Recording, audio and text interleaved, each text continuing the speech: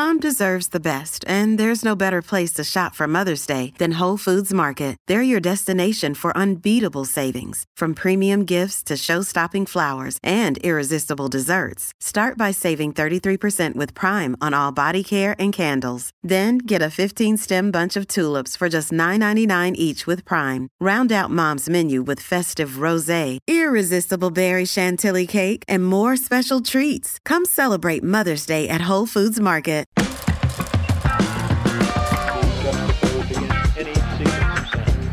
told us we wouldn't get here. Her baby is coming. The sex object. Look at the legs on that one.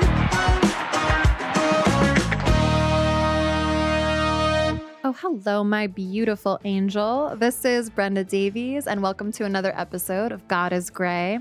Today, we're talking to Kristin Kobes Du Mez. She is an American historian and a professor of history and gender studies at Calvin University in Grand Rapids, Michigan. Kristin is also the New York Times bestseller of Jesus and John Wayne: How White Evangelicals Corrupted a Faith and Fractured a Nation.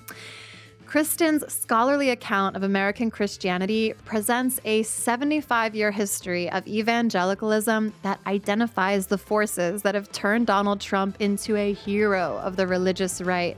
I know so many of us have been perplexed and confused and horrified to see Trump be elevated as some sort of demigod or someone that is even remotely affiliated with Christ, despite all of the evidence we have to show otherwise.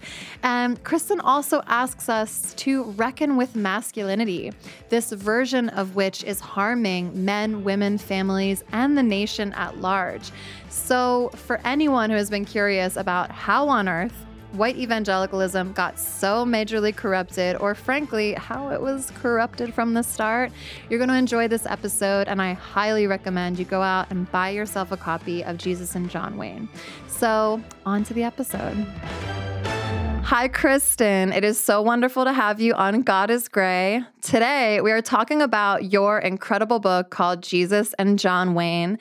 I have watched wonderful lectures on YouTube. I've read the book, and what your work does is this impeccable unraveling and really showing how people began to believe this fallacy that Christian masculinity is supposed to look a very particular way.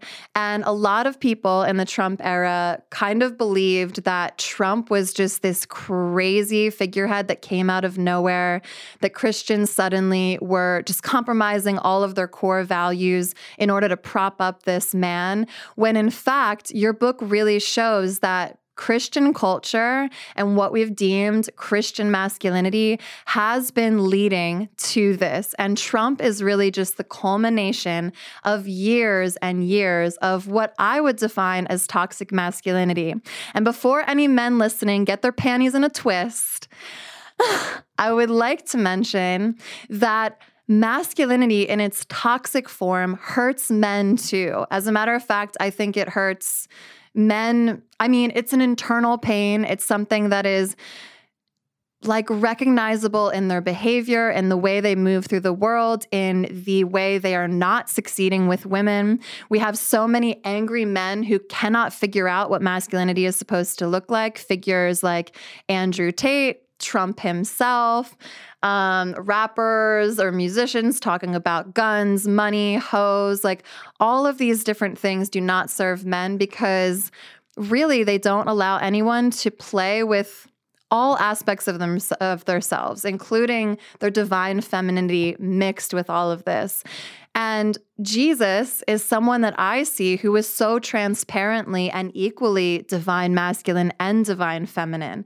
So I truly believe that your book outlines this beautifully, and this is something I've agreed with for a long while, that men really need permission to dive into all aspects of themselves, and that masculinity really becomes toxic when they're trying to hold on desperately to these really surface level, pardon my French, bullshit ideas of what makes a man a man. So thank you so much for being here, Kristin. Would you please give us a brief synopsis of your book, what inspired this work, and what you want people to know about the book that you have written.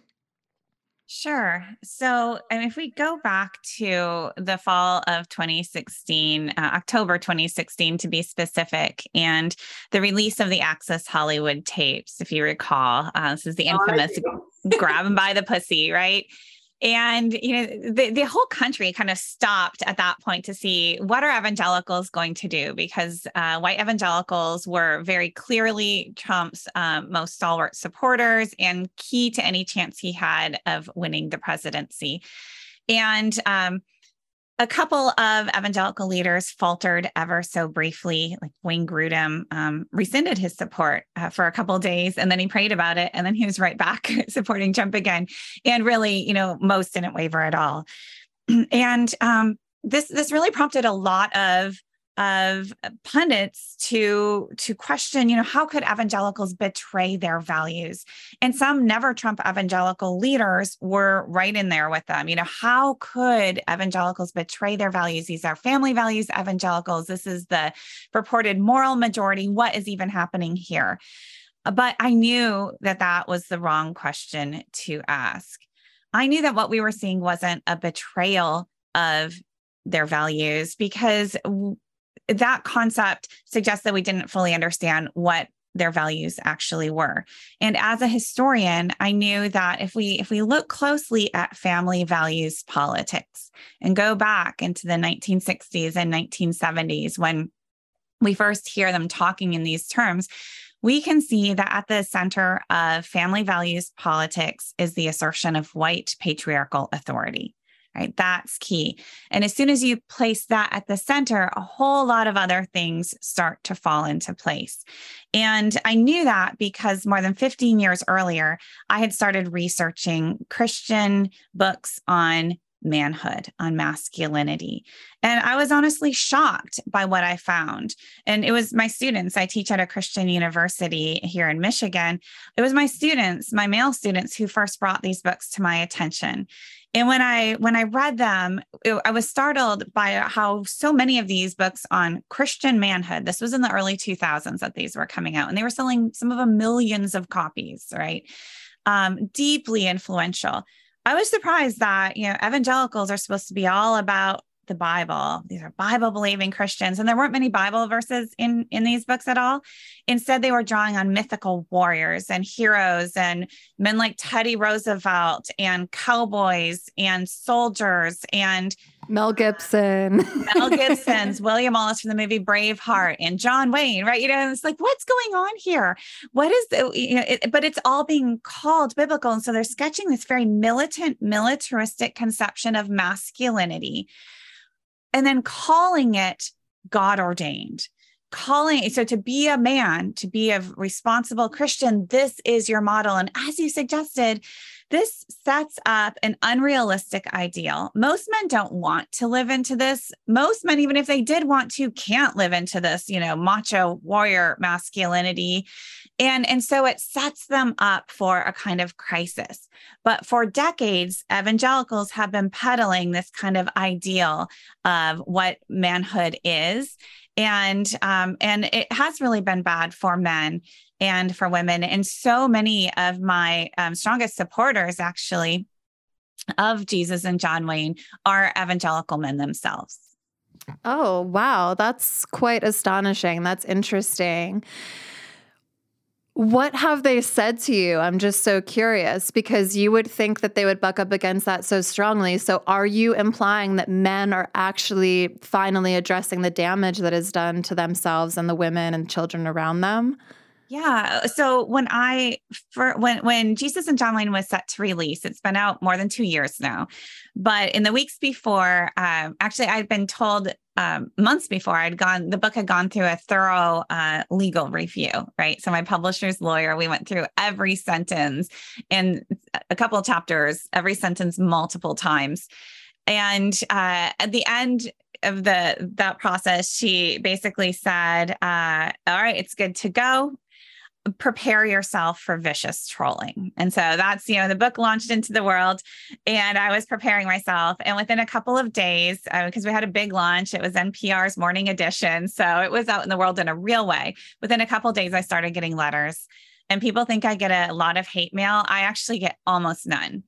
But I still get several messages a day largely from evangelical or former evangelical readers, saying, this is the story of my life. And thank you for helping me see how all these pieces fit together. So there are certainly some, not all evangelical men love me or the book. It is very fair to say if you're on Twitter, you can have a front row seat into what this looks like. But those who are really kind of attacking me and attacking the book, actually, they don't really attack the book because it's so well evidenced. So they usually come after me. So I'm a heretic, or I'm a wolf, or I'm writing in bad faith, or I'm mean. I get a lot of that. But those are the ones who stand to lose their positions of power and authority. And they're sometimes literally their jobs depend on them promoting this patriarchal system. And apart from those, though, there are so many men who realize, yes, I participated in this. And for some, it was not good. For some, it never was the right fit. For others, it was great for a while. And only now they can kind of go back and see, they've listened to other voices.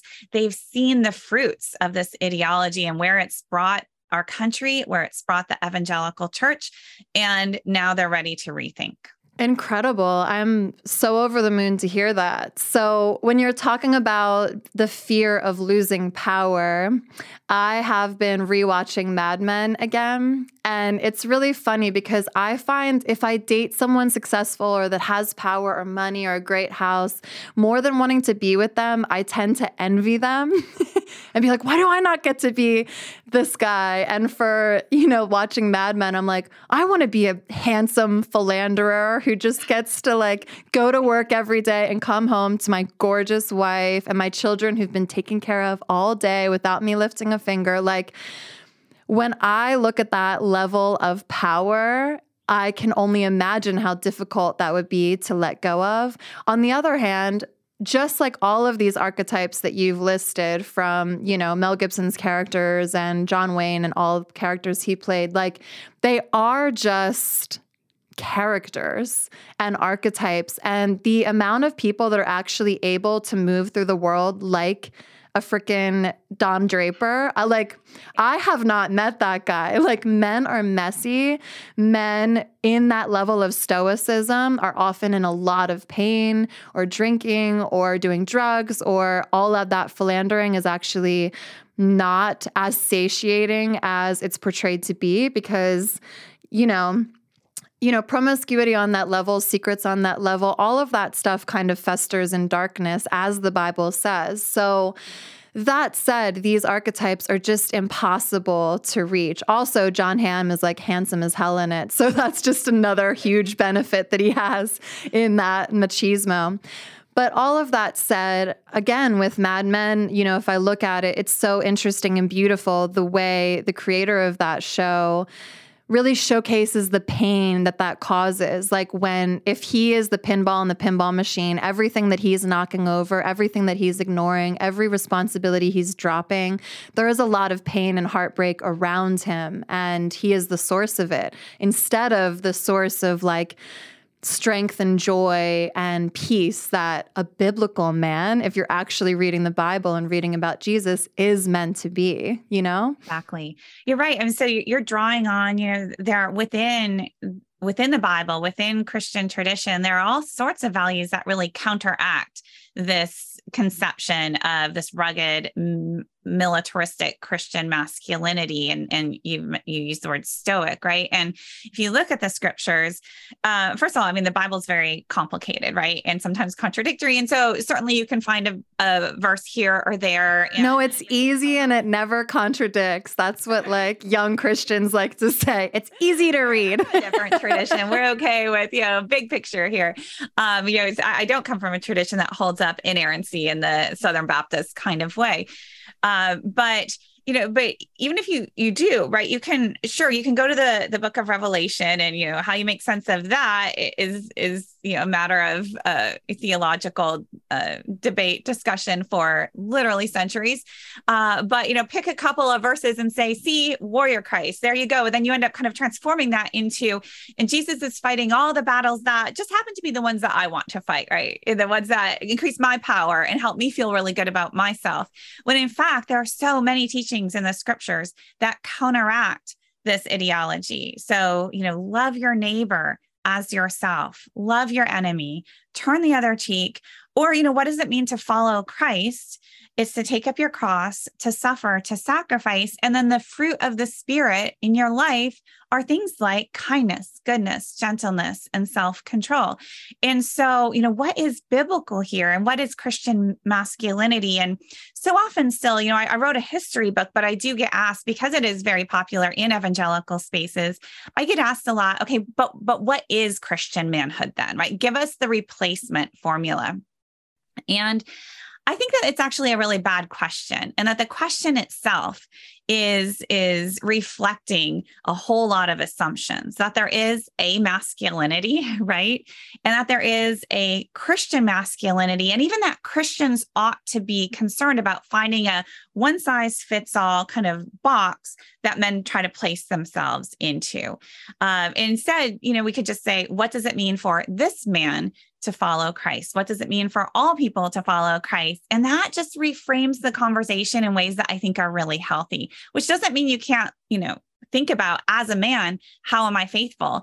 But you think of it more in your particular situation, less in terms of these like mythical roles that you're going to pretend to live into, but always fall short. Exactly. I mean, yes, exactly. So I would love to go through some of these key characters, because it's really interesting how we got there, and you've done a beautiful job of outlining things like sequentially. But I definitely grew up in the John Eldredge era. So this is so interesting, because you really believe with evangelicals, his rise to fame was really due to the Iraq War and sort of feeling like we needed men to lean back into the warrior masculinity.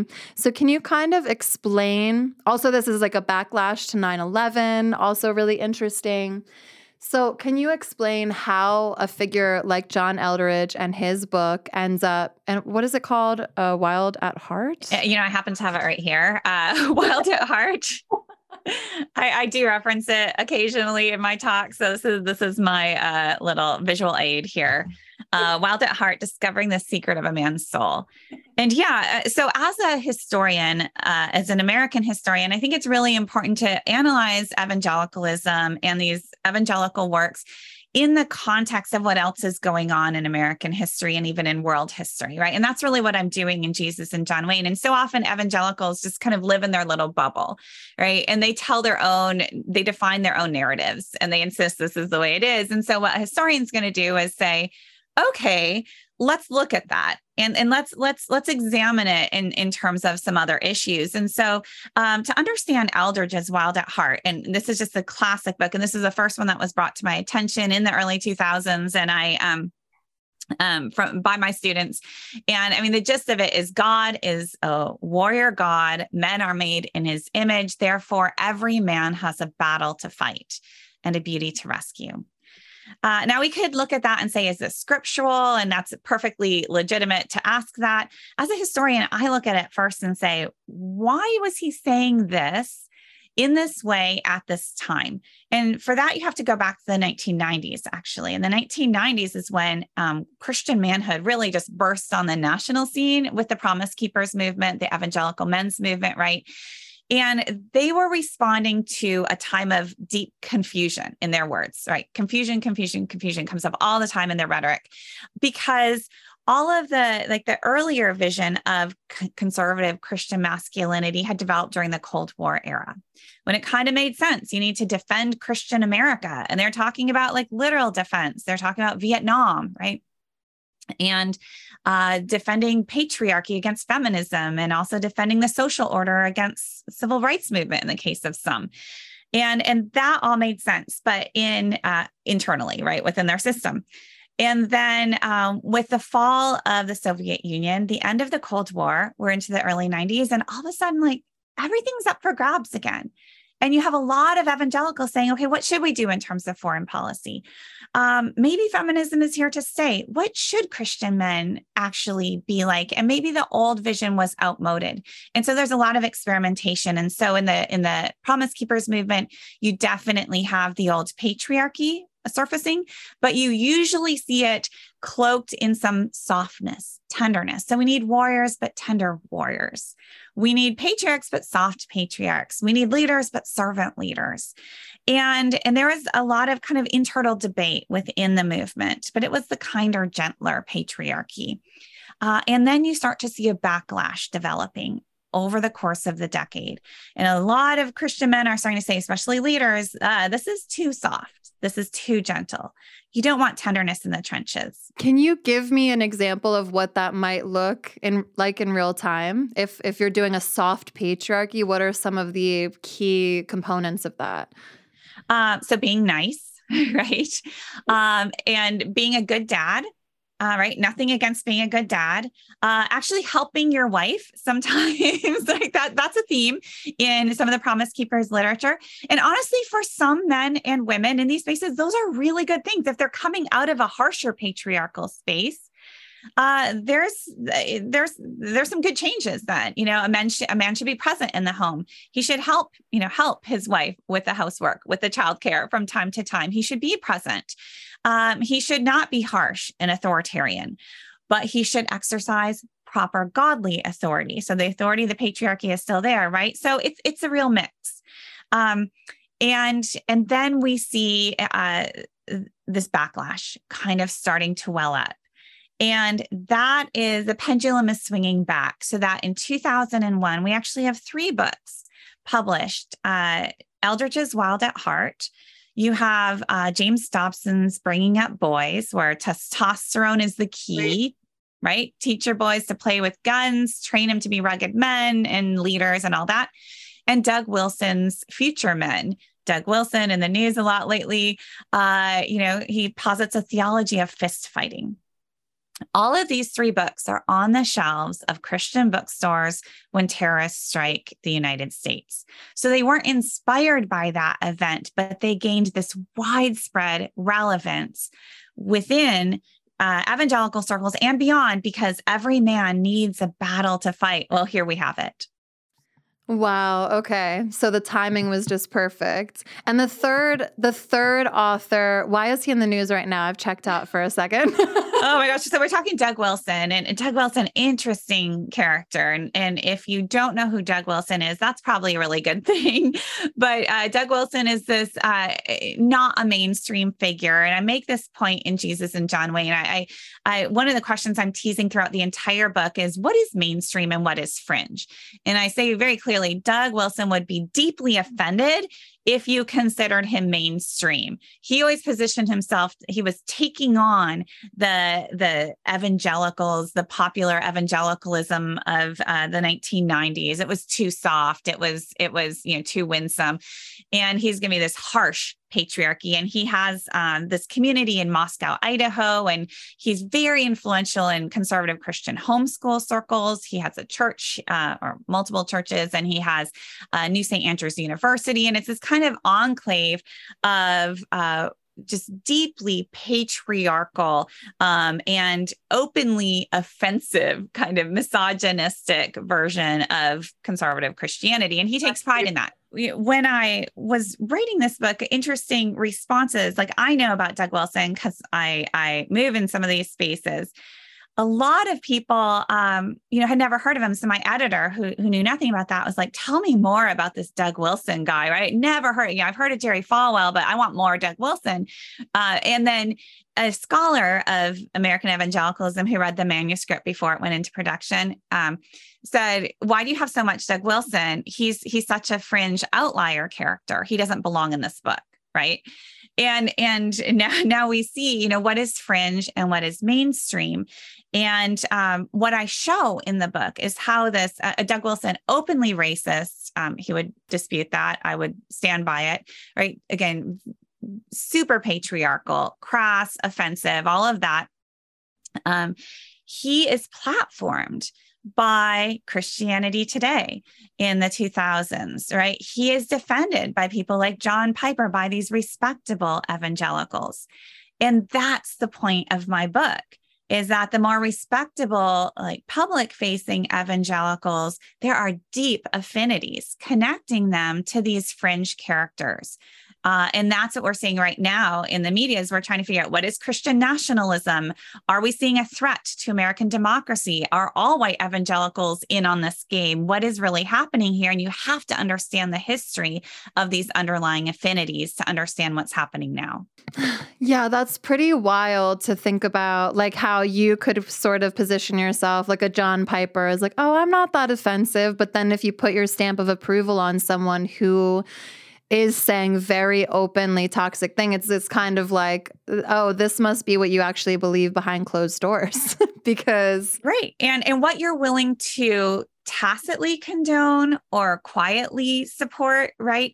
And where you're going to draw your lines, and who is with you and who is against you. So we can see very clearly in these spaces like the Gospel Coalition, any Christian who did not go along with complementarianism, so essentially, patriarchy, and instead understood the scriptures, they could sign on to all the creeds and confessions, but would say, no, actually, I think that if you read the scripture, it teaches a more egalitarian relationship between men and women, right? Those were out. Right? They were not part of the Gospel Coalition. But you could be blatantly racist, and you could essentially condone abuse, defend abusers, and still be a brother in Christ. And still, well, he gets the gospel right. And this is how that worked in those spaces. And we are living with the fruit of that today. What sort of like doctrinal, supposedly, concepts were brought up by these men to support this? Because, again, using someone like Trump or Mark Driscoll, these kinds of men are so blatantly in your face, not mirror images of what we see as Christ. And, when conservative men are screaming cuck at other men just for like being the one in the household who does the dishes, that sort of thing too. I'm like, you would scream cuck in the face of Jesus so quickly. He has, he's lounging with other men. He is, allowing his feet to get washed. He's doing all of these things that are in his feminine divinity, allowing women to partake in what he's teaching, being super submissive in his death. Like they were challenging him to come off the cross. If you're God, get yourself out of this situation. If he was God, surely he would have that power. And yet what did he do but submissively allow himself to die in this really violent way? That contradiction is just so mind-blowing, and I really wonder how it's even possible that we jump from one to another, how it's even possible that someone could read the New Testament and everything in red and then still see a Mark Driscoll or even someone more low-key, supposedly, like a John Piper, who is so sexist, and then just be like, yeah, that looks like what I'm reading. How does that even happen? I mean, you're right that if you look at the Jesus of the Gospels, it really is about divesting of power, right? Claiming so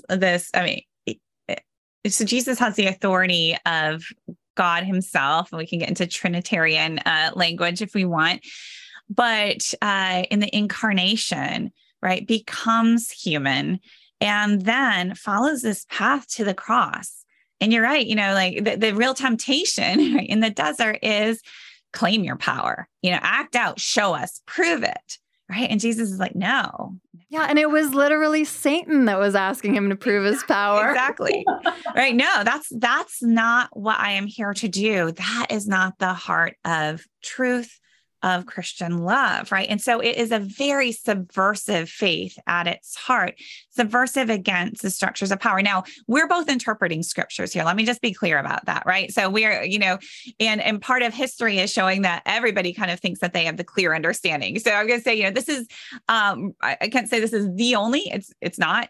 Is it the right one? We could argue about that, but this is certainly in the history of Christianity and Christian theology, right? It keeps coming back to that. Now, the history of Christianity itself, Christians really like power, right? So they're going to use this and then use this to justify why they need to seize power, maintain power, right, for themselves. That is a big part of Christian history. So, little caveat, the subtitle of my book is How White Evangelicals Corrupted a Faith and Fractured a Nation.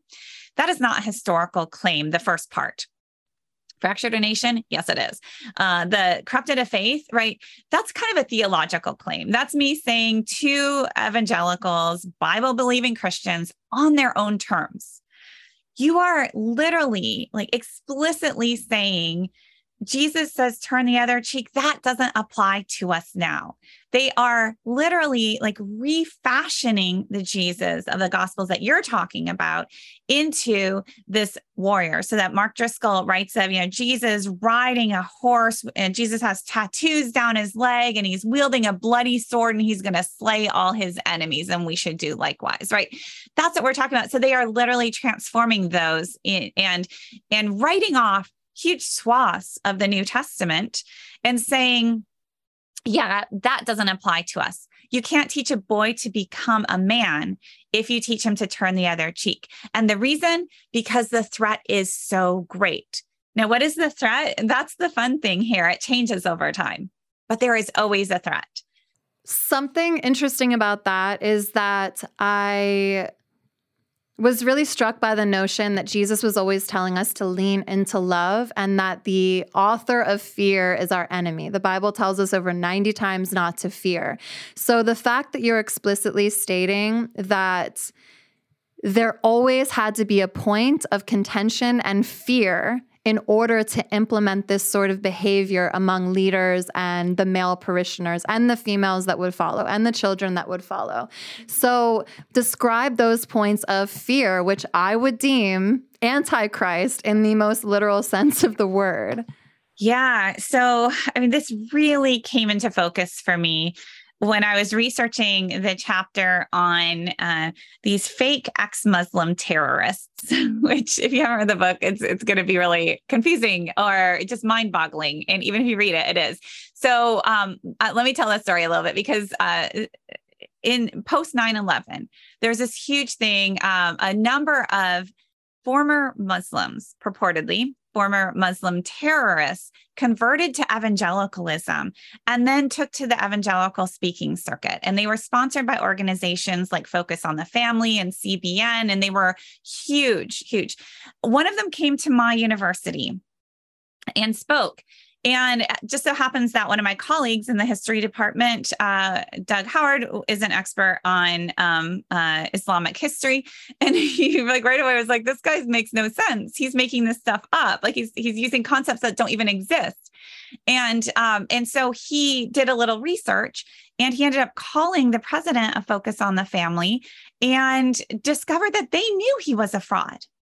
They knew he was a fraud and kept promoting him. And he wasn't just a fraud in that respect. Like, he had made up everything. And these are wild stories. Like, I write about them in the book. Like, they lied about everything. Like, he also lied that he was a star football player for the Oklahoma Sooners. Like, he never went there, like totally fabricated.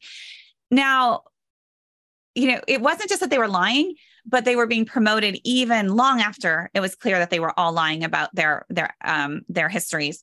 And so that's when I realized the fear was real. I knew people at that time who were listening to these men who were reading these books, and they were desperately afraid because they were being taught that Islam is evil. It's a religion of hate. And these Muslims are trying to come to America and to kill you and your children. James Dobson said, this is radical Islam is the greatest threat to the American family, your little kids, right? They're literally saying this. And it was all, we could talk about, is Islam a threat? Is radical Islam a threat? Right. The fact that they were not going with what was actually true, and they were willingly and willfully, just putting out this fake propaganda, then it clicked for me. Fears were real. But if you go and you look at the history of evangelicalism, of the Christian right, look at Falwell Sr., Thomas Road Baptist Church, look at Mark Driscoll at Mars Hill, right? He liked to be flanked by security guards, to always gin up this sense of they are out to get me. And why? Because there is no better way to consolidate your own power than to tell people that they are in great danger unless they come to you for protection. And conveniently, if you can pitch this entire existence as war, then anybody who is not with you is against you, right? And absolute loyalty must be demanded. And that's exactly what people like Driscoll did, right? So it is this great playbook for getting money and demanding loyalty and consolidating power. And it really, you can understand a lot of the history of the Christian right with that formula in mind. Oh, it's just so frustrating because that is the other thing, this us versus them mentality. I keep bringing this up, but it's just too fascinating for me that the word Satan in the original text means the divider. So whenever you see division, it's like the division is the fruit of this toxic theology. Look at the fruit. The fruit of Trump is that there are families that no longer speak to each other, that there are people that are such a fever pitch of hatred towards other groups of people that they have become genuinely, if they weren't already, racist, sexist, what are the other isms? Like so many different things, obviously transphobic, homophobic, all of that hatred and that fear-based animosity is really what is at the root of evangelical culture. And this is why I have such a channel built against that entire theology, because for me, like the way you described what's it called under your book? I'm losing the word. Not the tagline. Oh, the subtitle. The subtitle. Yeah. When you talk about that, ruining of the faith and the way they have taken it out of the hands of people who are not based in hatred, but instead based in love. Like everything I project is based in love. And you may not agree with every theological stance I have, but I will say that when I go in the world, or when I know people who are not all the isms and phobias and they are not based in fear, that people say they recognize Christ in me and those kinds of people. And why? Because our faith was never meant to be built on fear and never meant to be about alienating and hating anyone else. Like you can disagree with a lesbian couple, adopting a child, but to have fear as the reason that you're going to treat them terribly, that you're going to vote against their human rights, it's never going to add up to true Christian faith for me. And biblically, I see that mirrored with that stance as well.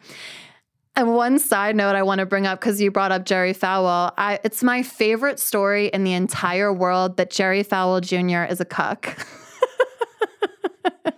I wrote this book before that was all of the dark sides of Falwell Jr. I don't know if they all have been revealed, but more. But the clues were certainly there, and so you can read that. The sections of the book that I really enjoyed writing. Actually, I enjoyed writing the sections on Falwell Jr. and on Eric Metaxas.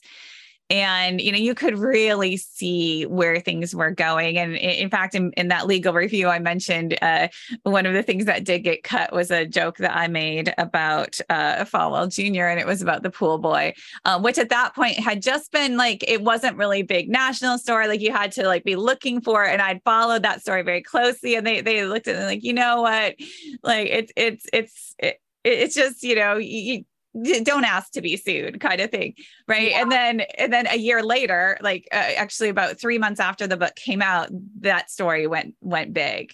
Right. And I was like, I would have been fine. Right. Now everybody's telling pool boy jokes, but Yeah, it's that hypocrisy, right? That is just so stunning. And what's hard about this is there are so many well-intentioned people who are caught up in this. I know really good people at Liberty University. I know parents who still send their kids to Liberty University. And then they are in some ways complicit in this as well. But they are being taught from a very early age that you need to show deference to authority, to these God-ordained authorities, to these men that God has placed in positions of authority. And they're told, you need to protect the gospel. You need to protect the witness of the church, of this institution. And if you come after this man, if you tell the truth, right? If you call this out, then you are damaging the kingdom of God. That is very common rhetoric in these spaces. And there are all kinds of rules and cultural practices set up in these spaces of, gossip. That the Bible says you shouldn't gossip. So you can't say anything bad about a leader, even if he's abusing your own children. Yeah. You have to and then you have to sign the NDA and you have to protect this man. And collectively over the years, you just see that this has absolutely allowed this toxic culture to fester and to take hold on a scale it's really hard to comprehend. Absolutely. It's funny. I was talking to Sheila Grigore. She wrote this. Oh, yeah. That's how we connected. I totally forgot. Yeah. She was so generous with the connection to you, but her book is called The Great Sex Rescue. And at one point in our conversation, we were talking about whether she's trolled, like how her book was received. And, her book, for anyone who's not aware, is great because she, I'm a little too far out there for a lot of people, but Sheila is really standing in that gap to be like, I am still a part of, these conservative Christian spaces. However, I'm going to address the sexual disaster that has been a result of these toxic theologies around sexuality and egalitarianism, or not egalitarian, complementarianism, all that stuff. But at one point in our conversation, she was saying the men, like the John Pipers of the world, were just mad. Like, well, no, the Bible says you're supposed to come and bring us to accountability first and then give us an opportunity. And it's like, dude, you have had decades of mother effing opportunity. By the way, I don't think that rule applies when you're abusing children, when you are raping women, when you are coercing people into having sex, when you're cheating on your spouse. Like, sorry, I don't think, but that has been used as such a great veil for abusers. And I think anyone who hears me saying this with so much venom actually has to understand that it's not that I don't believe there are good people in those spaces or there's not well-intentioned people. That is the reason I'm so mad, because I know there are well-intentioned, good people in these spaces, but they are being totally taken for a ride. And unfortunately, they have created a safe haven for abusers. And if you want to look at the list of the men who have been outed as outright, I mean, we're talking pedophiles with Frank Houston. We're talking about cheating on their wife, Carl Lentz. We're talking about hiding crimes, Brian Houston, who's about to go to jail or prison. And I heard recently that he's doing an American tour to bolster himself before he goes to prison. These men are not repentant. They're holding I call it the death rattle of patriarchy. I hope that's what we're in with the overturn of Roe and everything. I'm like, you are trying so hard to suppress the divine feminine, especially in your own selves, and it's killing all of us. It's killing the planet. It's killing your churches. You're dying. Gen Z isn't messing around with the church anymore because they're too smart. They know too much. They're like, I'm not submitting to the authority of someone who can't even tell that raping women or abusing children is wrong. Yeah, it's this is kind of defensiveness, right? That permeates the culture. You mentioned how Sheila gets a lot of this, who do you think you are? You're supposed to deal with this all quietly and privately, which means we can just kill it, right? But it's really important to, whenever possible, follow the money. And so if we take Sheila's example, there is a massive industry in writing sex advice for evangelicals. Massive, right? So let's talk money. all these books, even while, they're being basically marketed as, oh, this is a ministry. This is just a ministry, right? No, this is a business. It's a business. And so there is, there are $1 million industries at stake, multi-million-dollar industries at stake in what Sheila is doing. And she is going after the teachings that are just regurgitated, right? And the way this works too is, so Christian publishers are putting this stuff out, and Christian publishers have the platforms to market these teachings, and there are gatekeepers. These are appropriate. These are godly. These are true. These are orthodox, whatever, so you guys can read this. Then churches and small groups said, right, they buy these, and there's just this vast market within evangelicalism for books and music and radio and TV, right? And so, but again, this is always just called, this is a ministry. And so it's this brilliant scheme because it's a ministry, they can actually get people to give money, not just pay for the products, but also donate to do the Lord's work. And meanwhile, like massive profits are being skimmed off the top, going into the pockets of the authors, the speakers, the publishers, right? The whole system. And we should absolutely expect that these folks who are right in the center of things and lining their pockets are not going to take kindly when somebody like Sheila comes along and says, excuse me, but I think that some of the things that you're teaching are causing real damage. They are inaccurate. And can we please come together and talk about this, right? That is her approach over and over again. And they want nothing to do with that. Yeah. In addition to exhaustive statistical proof that their theology has hurt people. I mean, completely agree. So I think to wrap this up, I have two more questions. One being, so we have Donald Trump. I know that so many people who were teetering on the edge, thinking like, maybe, just maybe, I'm either not a Christian anymore or I'm not a Christian like this anymore. Trump was like, if they were standing on a cliff, he was the one that just flicked his finger and they were like, woo, definitely not a Christian anymore. And which is crazy because it's like that he's supposedly, if it was a true figurehead, it would do the opposite work. It would draw people into the faith, is my perspective of it. But I think I would love for you to explain in a more deep way, even to anyone who is arguing with their family, who is having to suffer through Thanksgiving dinners where they have conservative parents who are really not letting this go. You would think if he left office, we would be able to let it go, but there's so much damage that had been done. It was like running a car through a house and then being like, oh, now where does everybody stand? And my father is a Trumper. He's of a certain era. I understand why and how he got there. I also understand that he was raised within a lot of fear-based mentality. So that fear and that Fox News fear really can get into his skin and make him see the world through a different light. But what do you say to anyone listening who's like, I don't talk to my father anymore. I can't stomach these dinners. Like, is this man going to persist? Is there anything we can say to help people understand that he is not a Christ figure? He is a John Wayne corruption of the figure of Christ.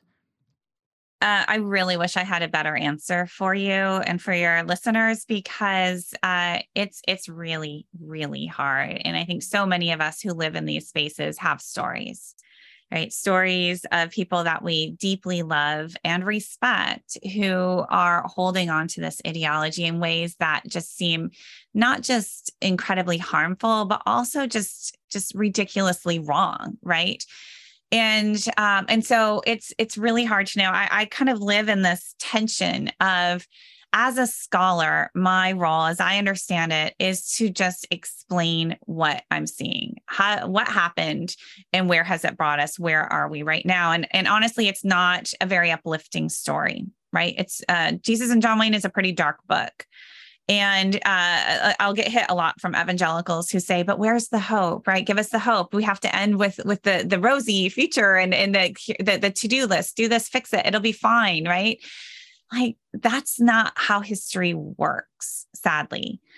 We don't always move from something to something better to something better. Sometimes we take very dark turns, and we might be taking that turn right now.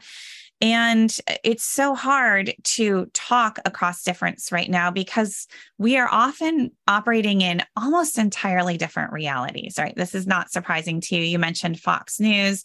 We can talk Newsmax. We can talk Gab. We can talk Truth Social. And we have very, very real echo chambers. And this has been cultivated in evangelical spaces for generations, right? That's something I try to bring out in this book, that in the early 80s, you have people like Tim LaHaye saying, don't trust the media, the mainstream media. We need our own sources. We need our own TV stations. Then we get Fox News. Perfect. Right. And we need our own news magazines, and just don't trust any of that. And so what happens then is, in the work that I do, it's very diagnostic. This is what is happening. This is what has happened. And it's not great if you care about the future of American democracy, if you care about abuse and abuses of power, right? It's not a great story. So that's where we are. But how do we fix it?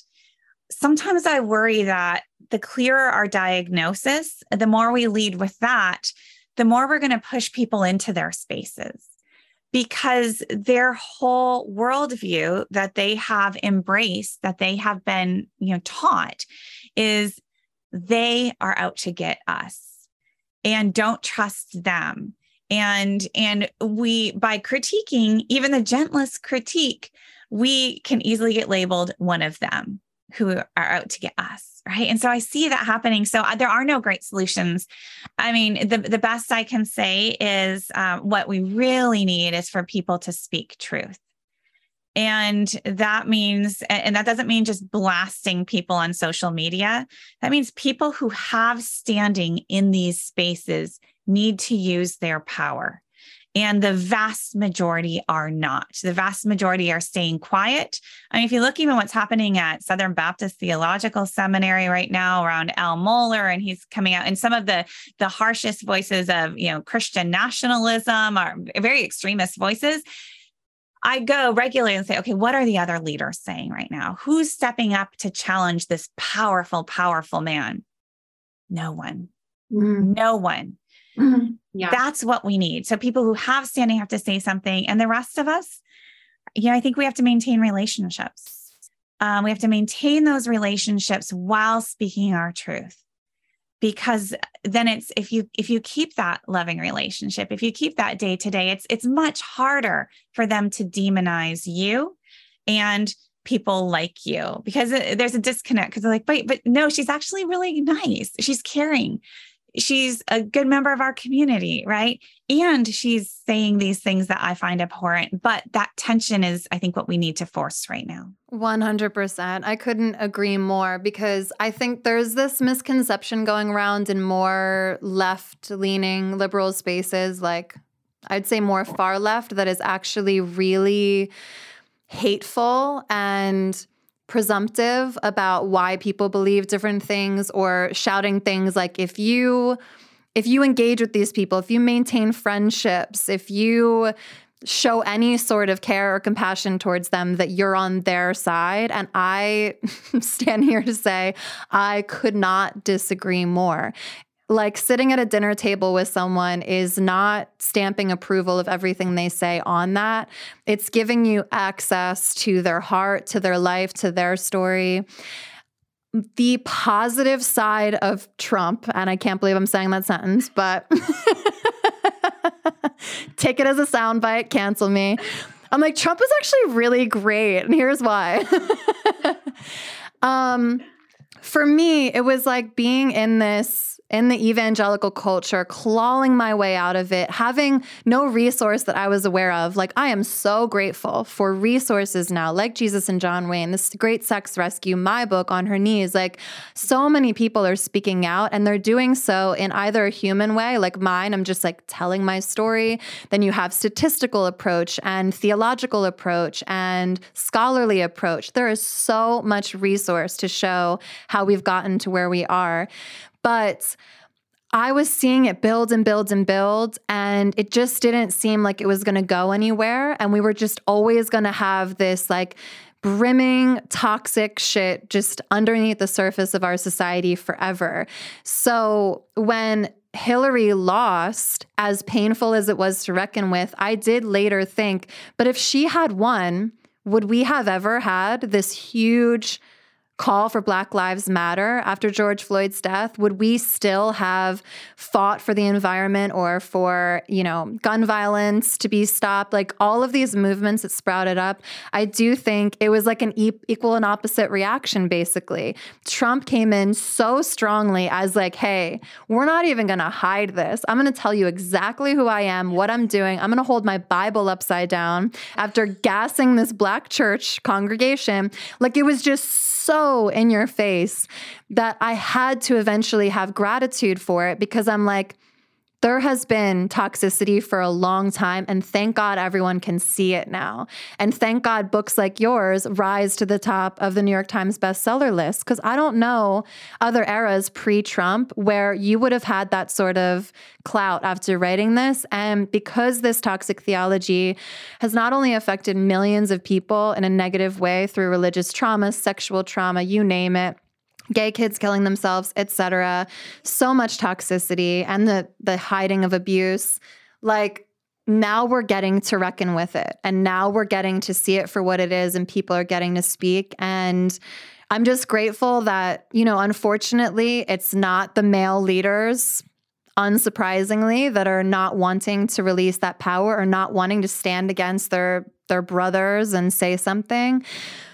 But gentlemen, first of all, how sexy would you be? You would have women just pummeling to get into your house if you showed up. Like, to me, that's masculinity. And I have masculinity inside of myself, like even what we call feminine and masculine, like my more masculine attributes help me support me and my child and rise up in me when I see something that causes pain for someone else. So to me, a man rising up in this situation would be the guy who is like, hey, all you other guys, I know I share power with you, but I'm going to divest from that power, or at least risk it to tell you that this is so wrong. Sexy. That'd be sexy. Right. What's real courage? What is real strength? Is it jumping on the bandwagon, right? Is it risking nothing? Or is it putting some skin in the game and taking the hits, right, that are going to come, and just continuing to act with integrity, with grace, and speaking truth? Mm-hmm. Amen. Well, any final thoughts? I mean, obviously, everyone listening, I really want you to go get this book or get the audio book, because it's really clarifying. And then, Kristen, to your point, don't use it as a way to pummel your relatives and loved ones into like seeing the truth. I think there is a way to gently, firmly, and kindly be like, hey, just knowledge is power. Like if you know the history of a bad piece of theology, you're going to be empowered in that dinner table conversation to say something different. I think that's such a great point, that one of the responses I've gotten to Jesus and John Wayne from people outside of this culture is that it actually makes them more empathetic to those on the inside. And at first I found that a little jarring, because it's not a gentle book, right? This was not a book written to woo evangelicals, from the subtitle to the chapter titles to the snark throughout, right? So I had to think about that. And it's because you can place people in their context, and they're not just a bunch of bigots or hypocrites, right? They are people who have been discipled, to use a Christian word, into this, who genuinely believe that this is the way that they can best follow God and best quote unquote love their neighbors, right? It's a very twisted way, but it makes internal sense. And when you can see that from the outside, there is some grace then, right? There is some understanding of, I see how you got here. Let's take a few steps back together. Yes, absolutely. Have you ever seen the film Saved with Mandy Moore? Yes. A long time ago now, long time ago. It still holds up. It's amazing and sad at the same time. I'm like, oh my God, why are we still dealing with the same stuff? But it's just reminding me of that moment where Mandy Moore throws her Bible at Jenna Malone and she's like, I am full of Christ's love. Right. It's a great gift now. So it lives on. Yeah. Well, thank you so much for being here. Even more than that, thank you so much for exhaustively writing an accurate, truth-based. I know the word truth has been robbed from us a little bit, but honestly, and for anyone who's conservative who made it to the end of this conversation, oh my God, I commend you. Thank you for being here. And I would just encourage people that there's so much freedom when you realize this toxic theology isn't right. There's so much freedom as a man, I can only imagine, when you're allowed to play with different essences and pieces of yourself, when you're allowed to have egalitarianism in your home. Maybe you don't want to fix the car and your wife does. Release. It's okay.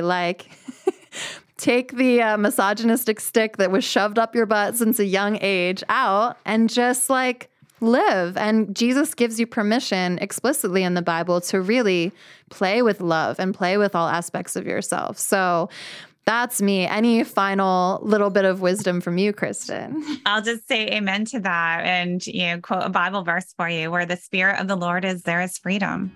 Amen. True freedom. That's what we're talking about. Yeah. All right. Well, thank you so much for being here. We love you all so much. God bless.